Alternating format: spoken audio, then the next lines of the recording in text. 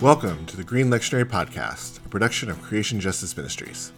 The Green Lectionary is a conversation on Scripture through the lens of creation justice. My name is Derek Weston, and today we'll be looking at a text for the first week of the season of creation. For those that don't know, the season of creation is a liturgical season stretching from September 1st through October 4th that calls us to a time to renew our relationship with our Creator and all of creation through celebration, conversation, and commitment. This episode was recorded at the Wild Goose Festival this past July in Union Grove, North Carolina, and we were joined by three guests. Deborah Rienstra, a professor of English at Calvin University and author of Refugia Faith, Seeking Hidden Shelters, Ordinary Wonders, and the Healing of the Earth. Katie Steinberg, senior pastor of First Presbyterian Church of Daytona Beach and founder of The Missing Piece. And Josh Scott, lead pastor at Grace Point Church in Nashville, Tennessee, and author of Bible Stories for Grown-Ups, Reading Scripture with New Eyes.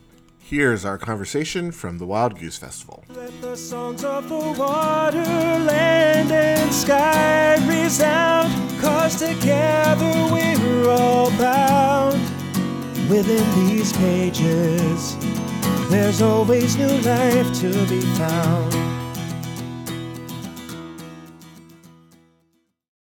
Hello, everyone. I am Derek Weston, the Theological Education and Training Coordinator for Creation Justice Ministries. And for those of you who don't know, Creation Justice Ministries educates. Our mission is to educate, equip, and mobilize Christian individuals, congregations, denominations, and communions to protect, restore, and rightly share God's creation. So this recording is going to be the premiere episode of a podcast that we are calling the Green Lectionary Podcast. What we are trying to encourage people to do, particularly lectionary preachers, is to understand that our scriptures can be read through an ecological lens. And that because of the context in which scripture was written in, most of our scripture can be read through said ecological lens. And so we have done a couple of pilot episodes of this. We've kind of tinkered with this idea, but this will be sort of the launching of this, which will, we're going to be dealing with texts that are for the season of creation. For a lot of people, the season of creation is sort of a newer idea. The season of creation are the 4 Sundays that are between September and October. And it is a time set aside to celebrate our place in God's creation, our place in preserving God's creation. And we'll take that time to really encourage people to think about how this affects their preaching. What we're going to do is we're going to read one passage. There's been one passage from the lectionary for the week that is the first Sunday of September, September 3rd, which is the beginning of the season of creation. There's one passage that our panel kind of was drawn to, which I love that everyone was kind of interested in talking about this one passage. And this is Exodus chapter 3, verses 1 to 15. Moses was keeping the flock of his father-in-law Jethro, the priest of Midian. He led his flock beyond the wilderness and came to Horeb, the mountain of God. There the angel of the Lord appeared to him in a flame of fire out of a bush. He looked, and the bush was blazing, yet it was not consumed. Then Moses said, "I must turn aside and look at this great sight, and see why the bush is not burned up." When the Lord saw that he had turned aside to see, God called to him out of the bush, "Moses, Moses." And he said, "Here I am." Then he said, "Come no closer, remove the sandals from your feet, for the place on which you are standing is holy ground." He said further, "I am the God of your father, the God of Abraham, the God of Isaac, and the God of Jacob." And Moses hid his face, for he was afraid to look at God. Then the Lord said, "I have observed the misery of my people who are in Egypt. I have heard their cry on account of their taskmasters. Indeed, I know their sufferings. And I have come down to deliver them from the Egyptians and to bring them out of that land to a good and broad land, a land flowing with milk and honey, to the country of the Canaanites, the Hittites, the Amorites, the Perizzites, the Hivites, and the Jebusites. The cry of the Israelites has now come to me. I have also seen how the Egyptians oppressed them. So come, I will send you to Pharaoh to bring my people, the Israelites, out of Egypt." But Moses said to God, "Who am I that I should go to Pharaoh and bring the Israelites out of Egypt?" He said, "I will be with you, and this shall be the sign for you that it is I who sent you. When you have brought the people out of Egypt, you shall worship God on this mountain." But Moses said to God, "If If I come to the Israelites and say to them, the God of your ancestors has sent me to you, and they ask me, what is God's name? What shall I say to them? God said to Moses, I am who I am. God said further, thus you shall say to the Israelites, I am has sent me to you. God also said to Moses, thus you shall say to the Israelites, the Lord, the God of your ancestors, the God of Abraham, the God of Isaac, and the God of Jacob, has sent me to you. This is my name forever, and this is my title for all generations. All right, so folks, the first question is, where is creation in this passage?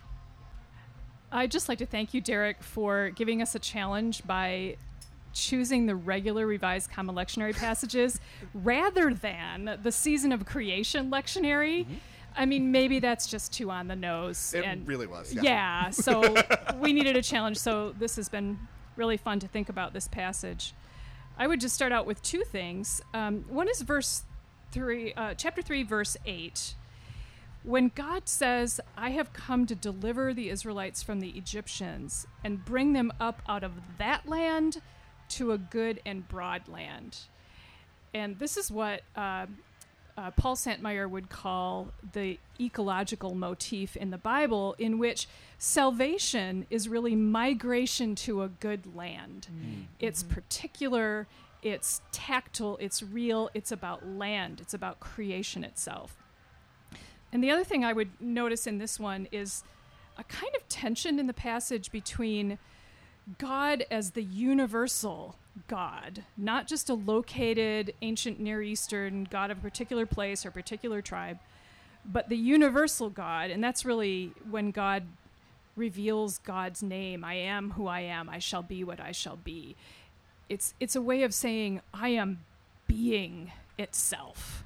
I am the foundation of all existence. And a tension between that and a God who's very particular, the God of Abraham, Isaac, and Jacob, a God that you can worship on this particular mountain. So I think it's really interesting to kind of explore that tension between a God who is universal and over all things and a God who acts in very particular ways in history, in land itself. I love that you pulled out who God is in this passage. And what's interesting is that, in contrast, I'm thinking about who Moses is in this passage. And I'm thinking, like, what a different story it would be if Moses was impatient and was like, I'm going to light this bush on fire, y'all. See what happens. You know what I mean? Like, I feel like as a Western, white, middle-class American person, so often I feel like, well, the initiation is me. I have to go and do and start and make things happen. And I feel like in a passage like this, it's like, no. Hold on. Hold up, little lady. I am God, and I am the one who will begin these things and call these things and start these things. And for me, it helps me to get my perspective straight, because it's not just about me starting and doing. It's about me waiting and listening and being called into the thing, and that's how I know where to act. Because when I think about sort of ecological issues, I'm like, this is too big. It's too much. I can't do anything. What can I do?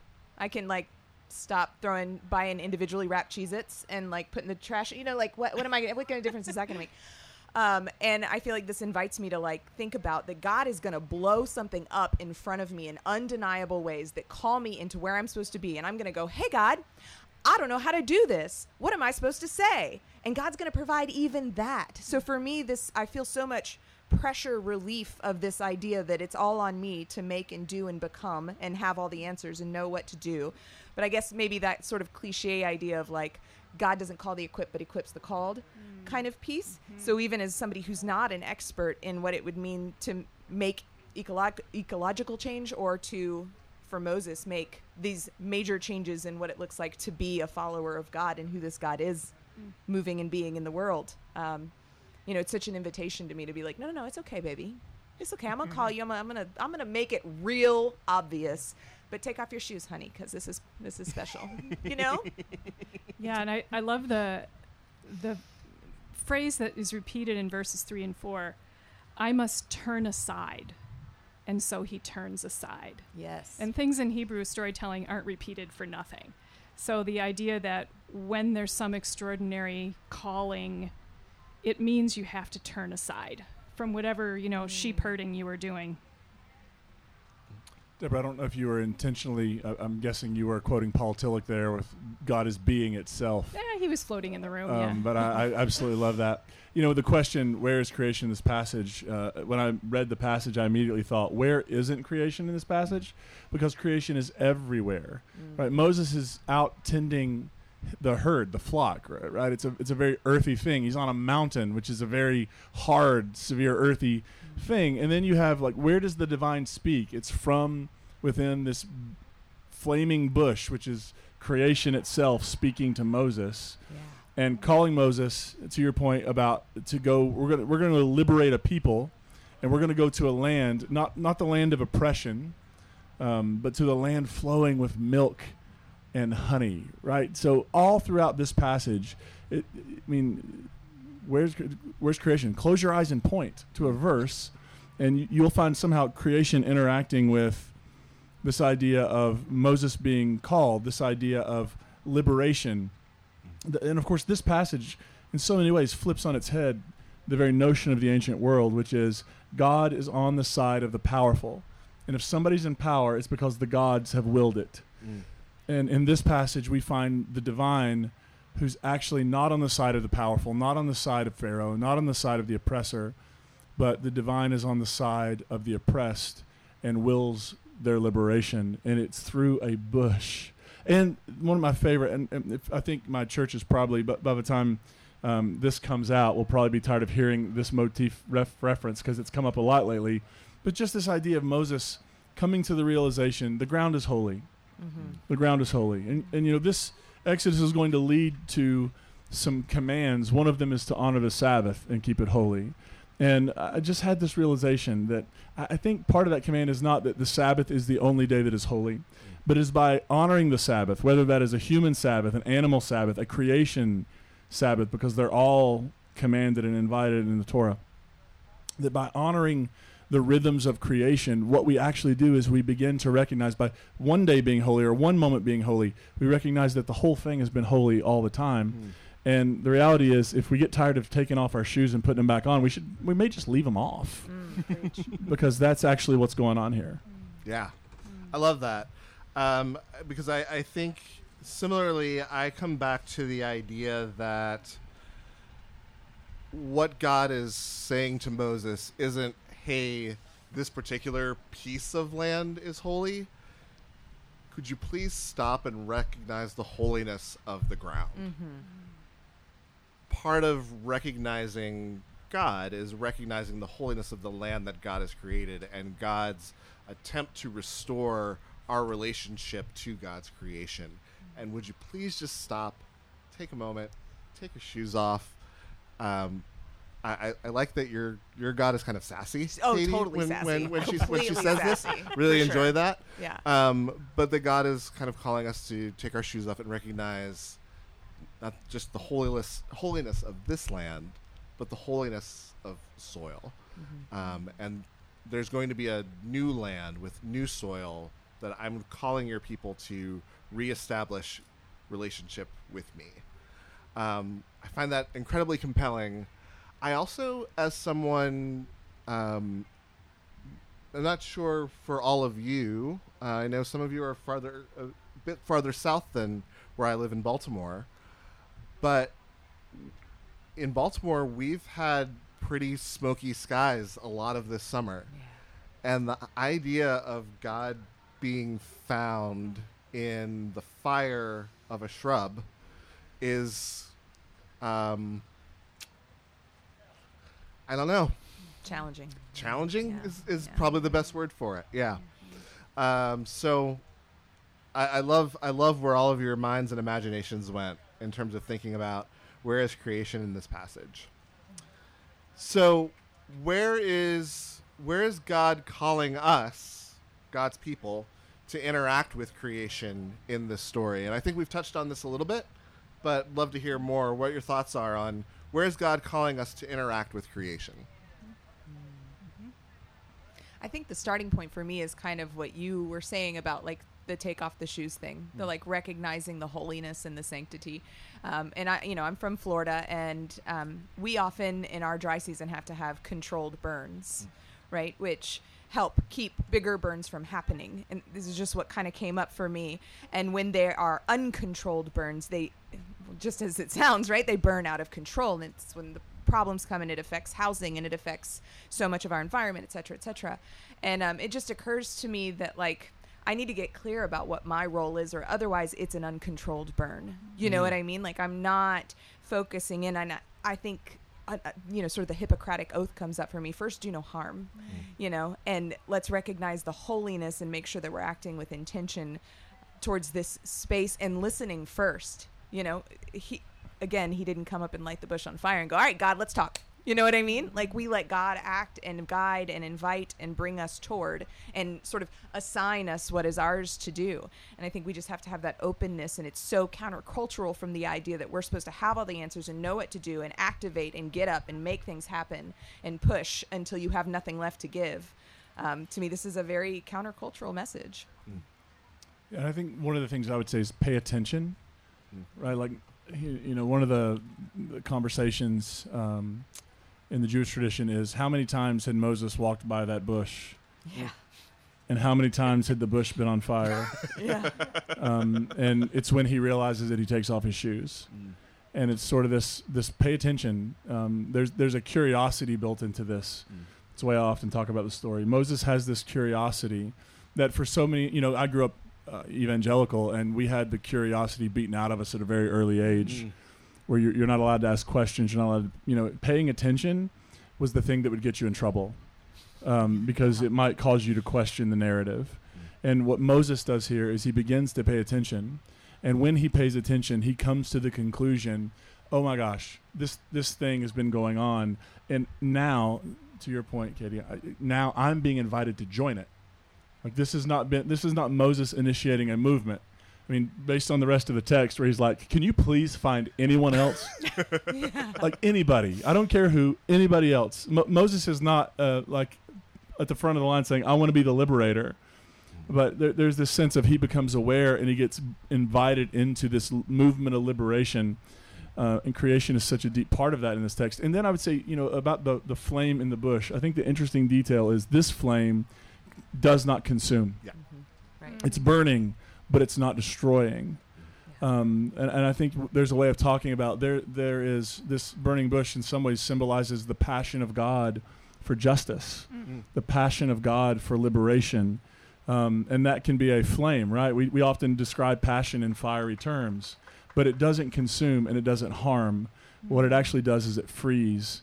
And so I wonder, as we think about this passage, how that idea of passion and God's passion for justice, but not just justice for people. I think God cares very much about justice for people. But it becomes evident throughout the text of the entirety of the Hebrew Scriptures that God has a passion for justice for God's creation. Even with the instruction about land and how land is not to be treated and how it's to be given a rest and how you don't sell this. You don't, like, there's just this whole care for creation and this understanding that it's all on loan. And we are borrowing it for our particular time on this earth, and then how we pass it on to the next generation who will be borrowing it for their particular time on earth is a sacred obligation and duty for all of us. Yeah, that justice piece is very land-oriented. And I think, American Protestants, especially white, obviously, Protestants read these passages about the Israelites, and they think it's the slavery that was bad, and that's absolutely true. But it was slavery for a land use. So the Egyptians were the imperial agribusiness of the time. And I'm taking all of this from Ellen Davis's book, Scripture, Culture, Agriculture. And the Israelites were the slaves in that imperial agribusiness. Egypt was in control of land use. And so to be given your own land was enormously freeing, because you're not dependent then on the empire for your food, for your daily sustenance. And to be given that land, and then the laws for how to use that land in a way that's just and not an imperial slavocracy like Egypt was. I think that's an aspect of of this text and the whole Exodus story that we're coming into understanding of again. It's not just the slavery, it's slavery and land use, which is also true of American history, and the way that the exploitation of Black Africans and the genocide of indigenous people, it was about land use. And so it was the human injustice, but also this injustice to the way land was used. You think about, empires like America, like the British Empire, who would go into places where people had sustained themselves for as far back as memory and beyond would go, and then they come into a place and say, hey, stop growing your own crops, just grow sugarcane, and we'll sell you your food. Yep. And you take a group of people who are self-sustaining and thriving on their land, and you rob them of the ability to sustain themselves, and then when you quote, I'm doing the air quote things, when you sustain them, you're also robbing them at an exorbitant rate, and the whole system was just unbelievably immoral, and so much of it was done in the name of God and of Jesus and of spreading the gospel, which ended up being no gospel at all. Yeah. Yes. Deborah, you have the honor of having had the first mention of Ellen Davis's Scripture, Culture, and Agriculture on this podcast. I really am interested in seeing what the tally of those mentions ends up being once this podcast runs its course, because Dr. Davis is so brilliant. I'm really drawn to, and Josh, you mentioned this before, but the fact that this whole story begins in a place where Moses is shepherding, and Moses is already in a posture where he is in a intimate relationship with creation before any of this starts. And we know how shepherding is thought of in the Hebrew Scripture. Shepherding is what Abel did. Shepherding is what David did. Shepherding is sort of a thing that in and of itself, just kind of as a profession, is a conduit between God, creation, and humanity. And so the fact that Moses is shepherding in this moment, I think is a really might we be missing our calls? Might we be missing our conversations with God because we aren't taking time to find those places of intimacy with creation?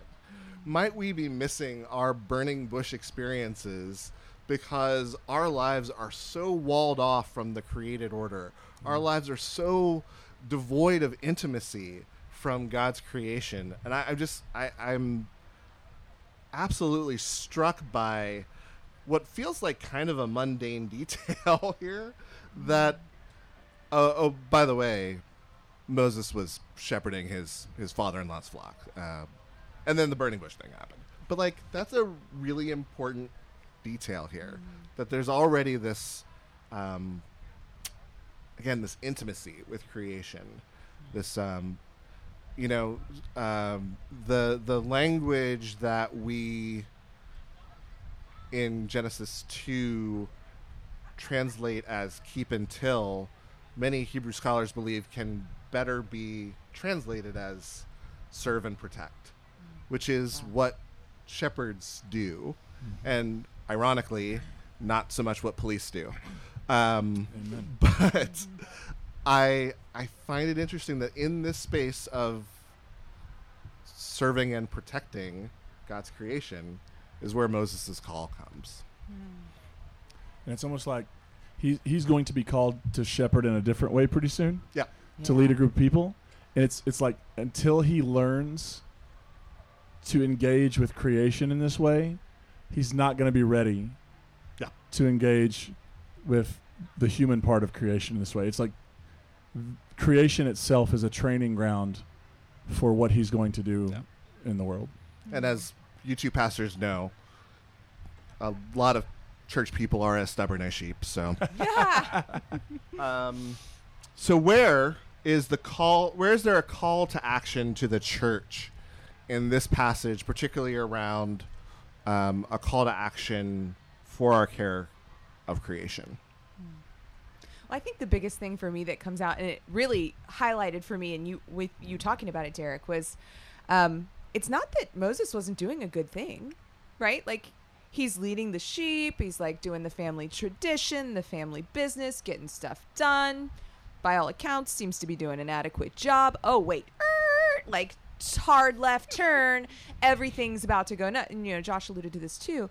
And so I wonder about that as I think about sort of where the church is and the decline of church and the defensive posture it gives so many church people. But wait, we're doing everything. We're doing what we were told to do. We're doing all the right things. What you want us to do more? We're tired.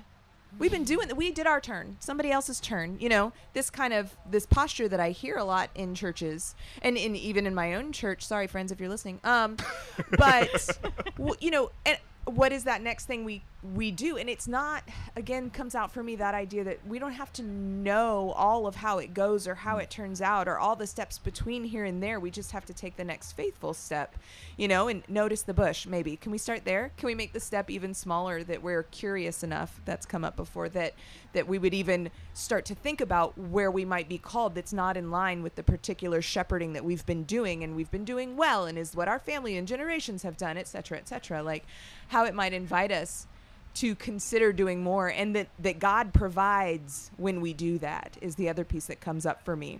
You know, just Moses like, but what am I gonna say? I don't know, man. Like, how do I do this? And you know, and God provides answers and support and steps and the next right thing each step of the way. So I think we can get paralyzed by the idea that we don't know how to conquer this problem. But I listened to another talk here at the Goose, and you know, there were a lot of really concrete ways. There are churches and communities and small groups that are engaging their environment in more healthy and wholesome ways. And we think, oh, but we've got these bigger problems. Church decline, we're all gonna die. You know, and I just think, what if we just took one step towards it? Whatever that. What if it was just praying about it first? But let's not stop there, right? Yeah. What if it's forming a focus group and talking about? What if it's just noticing? What if it's walking our neighborhoods and noticing where the need is, where there isn't food? I mean, where my church is a food desert. Like, what if we just start to notice? And I think we're afraid to notice. Like, may I keep my blinders on, please, so that I don't feel like I have to do anything about the problems that I'm witnessing? And I get that. That's a protective space. But also, what I find over and over again in the faithful responses of the prophets and of the people we hear about in Scripture, and the faithful responses of the people living and acting right now in this world, is that when we take that faithful step and to peel back our blinders, we not only see the problem, we see what we can do about it. So for me, that's the biggest call in here. Is it's like, I'm not an ecological expert. Y'all, I kill plants so hard. It is sad. I'm so sorry. You didn't know that before you brought me on your podcast. Like, I can't keep a peace lily alive, y'all. But there are things that I can do, and I can, you know, raise funds and talk to people and invite people into spaces, and find the people who can do the things that I can't do, and use the gifts that I do have, because we have to. It's imperative. We're worried about the church dying. I'm glad you're worried about it, but let's think about the planet dying, because there ain't no church if there ain't no planet.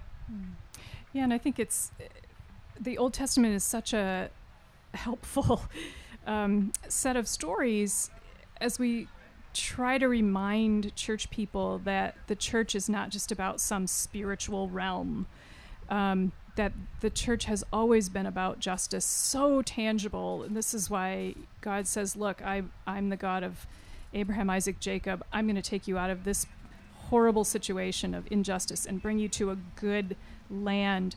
That the relationship of people with land and with each other is all of a piece, and the church is about that. Now, I know this passage isn't about the church, but the people of God are called to be about that kind of justice. There's not this, we're all about the spiritual stuff, that's our gig, we're not going to dabble in other stuff, not our business.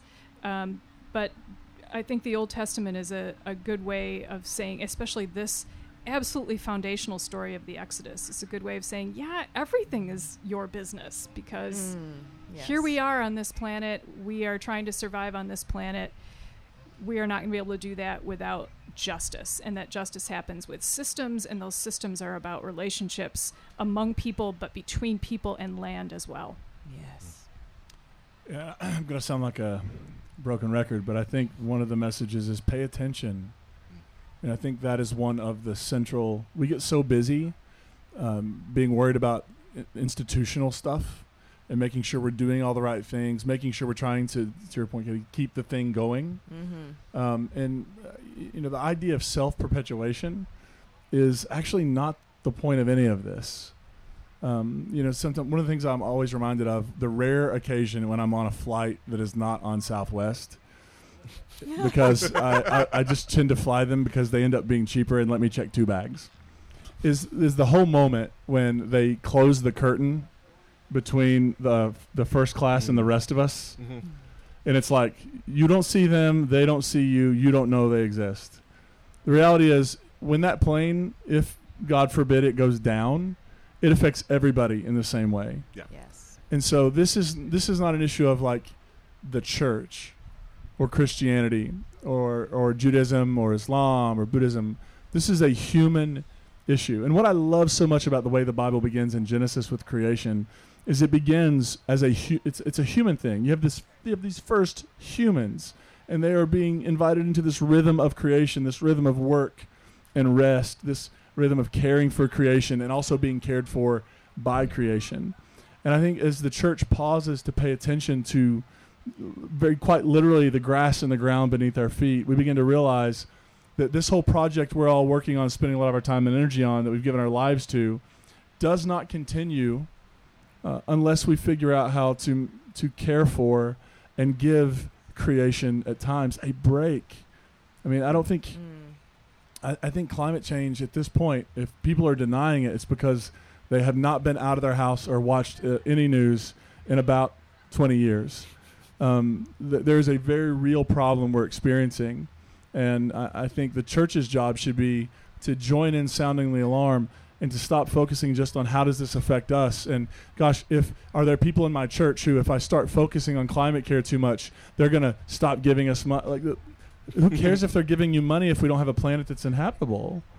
And so I think the church should have a burning bush moment where of both awe, like look how like we're outside right now, look how amazing. I mean, it's miserably hot, but otherwise it's real pretty, and it's and we're breathing air that is a gift to us, and how amazing all that is.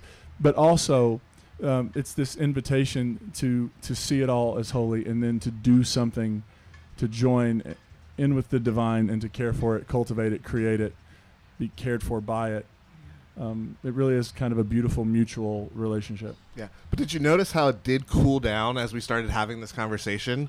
Like God was like rewarding us for... There you go. That's what happened. It has nothing to do with those ominous clouds just over there. It's a podcast. They can't see that. You can edit that out later. So... I'm springing something on you because we have a little bit of time. I love it. Let's write this eco sermon right now. We're going to preach this sermon from this text to our congregation. We want to give an ecological message from this passage to our community. How are we using this passage? What are we going to say? Where are we going to spend our energy? What's our focus going to be? You know, one of the big things that's come out for me just from this conversation is the idea that it doesn't get to be either or. You know, and if it were my context, which is, you know, Daytona Beach, Florida area, just late last year, 2 big hurricanes came through, a lot of the city underwater. My church in particular took $250,000 worth of damage. Wow. And we already had, you know, maintenance issues like so many churches that are, you know, my church is 100 years old now. And, you know, and we could not do an either or, like, oh, we've got a bunch of damage, we're going to work on that and not help our community. Not a choice. We've got to do the both and, right? So we've got to do the water mitigation in our own facility and all of that stuff. But we also opened up our doors. We collected goods. We distributed goods. We organized teams that could go out and move branches and, you know, whatever little bit we could do. Is it enough? Did it solve all the problems? Absolutely not.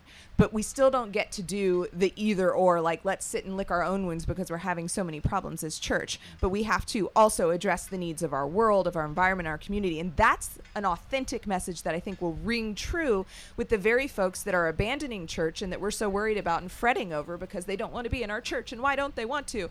Well, what are you doing, man? Like, how are you being present and loving and authentic and exhibiting the gospel and being the hands and feet of Christ at work in the world? It's not just by using all of its resources. So let's suit up and show up, right? Let's do the thing we say we are. And that's an authentic message that I think would reach folks. I know it did in our experience of, doing hurricane relief work in the midst of our own hurricane struggles.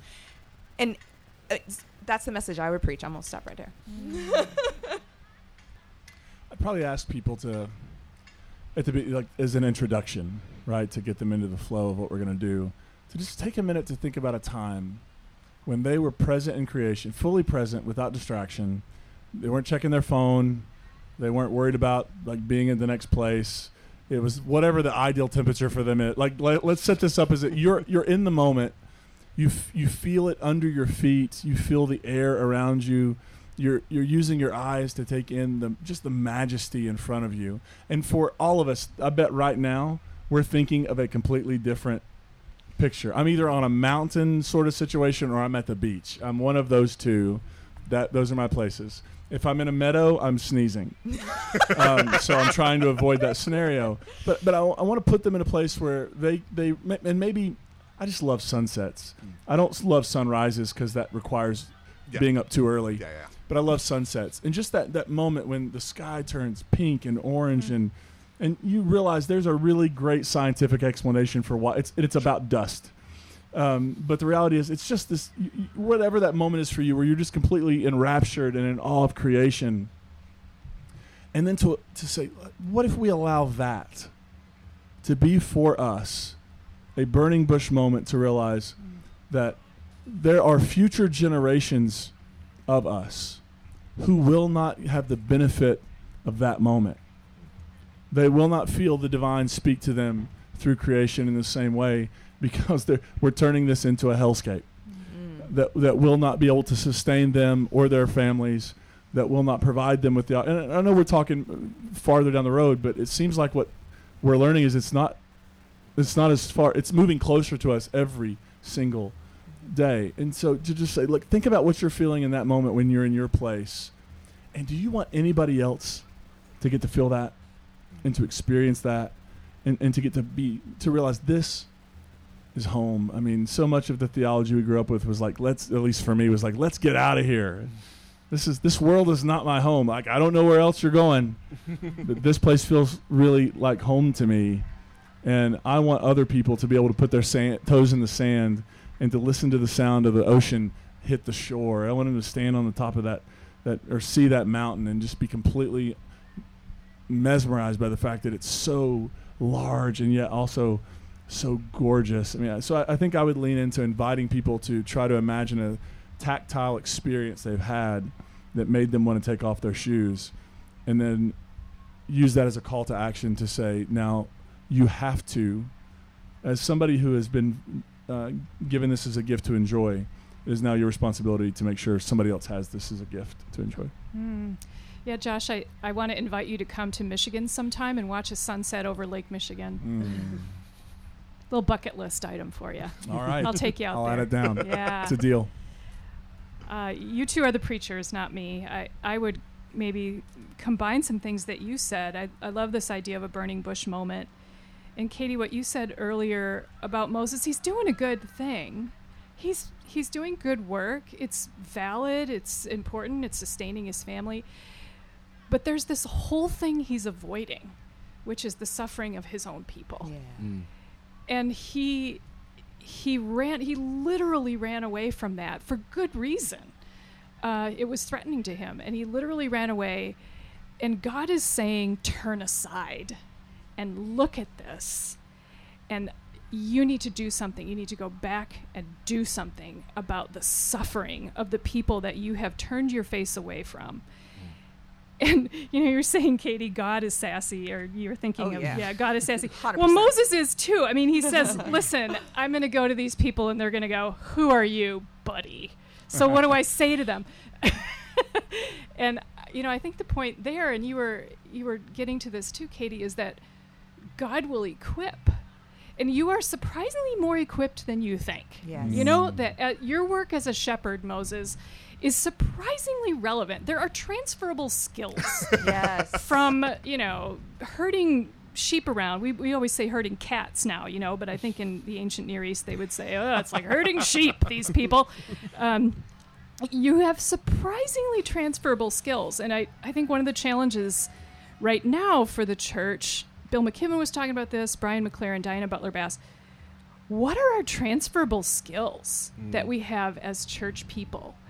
We know how to pray. We know how to sing. We know how to do potlucks. Okay, can we, what are our transferable skills here? And it's probably different for every congregation. Yeah. What are the local needs? What are we turning our face away from? What is this burning bush, this attentiveness that you're talking about? What is this inviting us into? How is God equipping us? What are our transferable skills? It's a way of saying, you know what, we're not doing bad things, but there's stuff we're not doing. And we can be doing it. God is calling us to do it. And God will equip us in ways that I think will surprise us. Are you sure you're not a preacher? I'm married to one. It rubs off.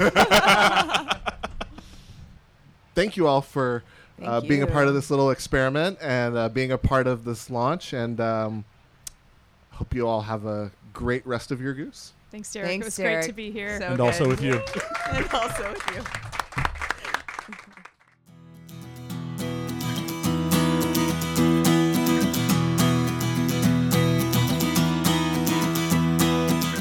Thank you for joining us for this episode of the Green Lectionary Podcast. This episode was recorded at the Wild Goose Festival, and special thanks to Charles Breton. And it was produced by Derek Weston. The music was provided by Christian McIver. You can learn more about this and other programs of Creation Justice Ministries at creationjustice.org.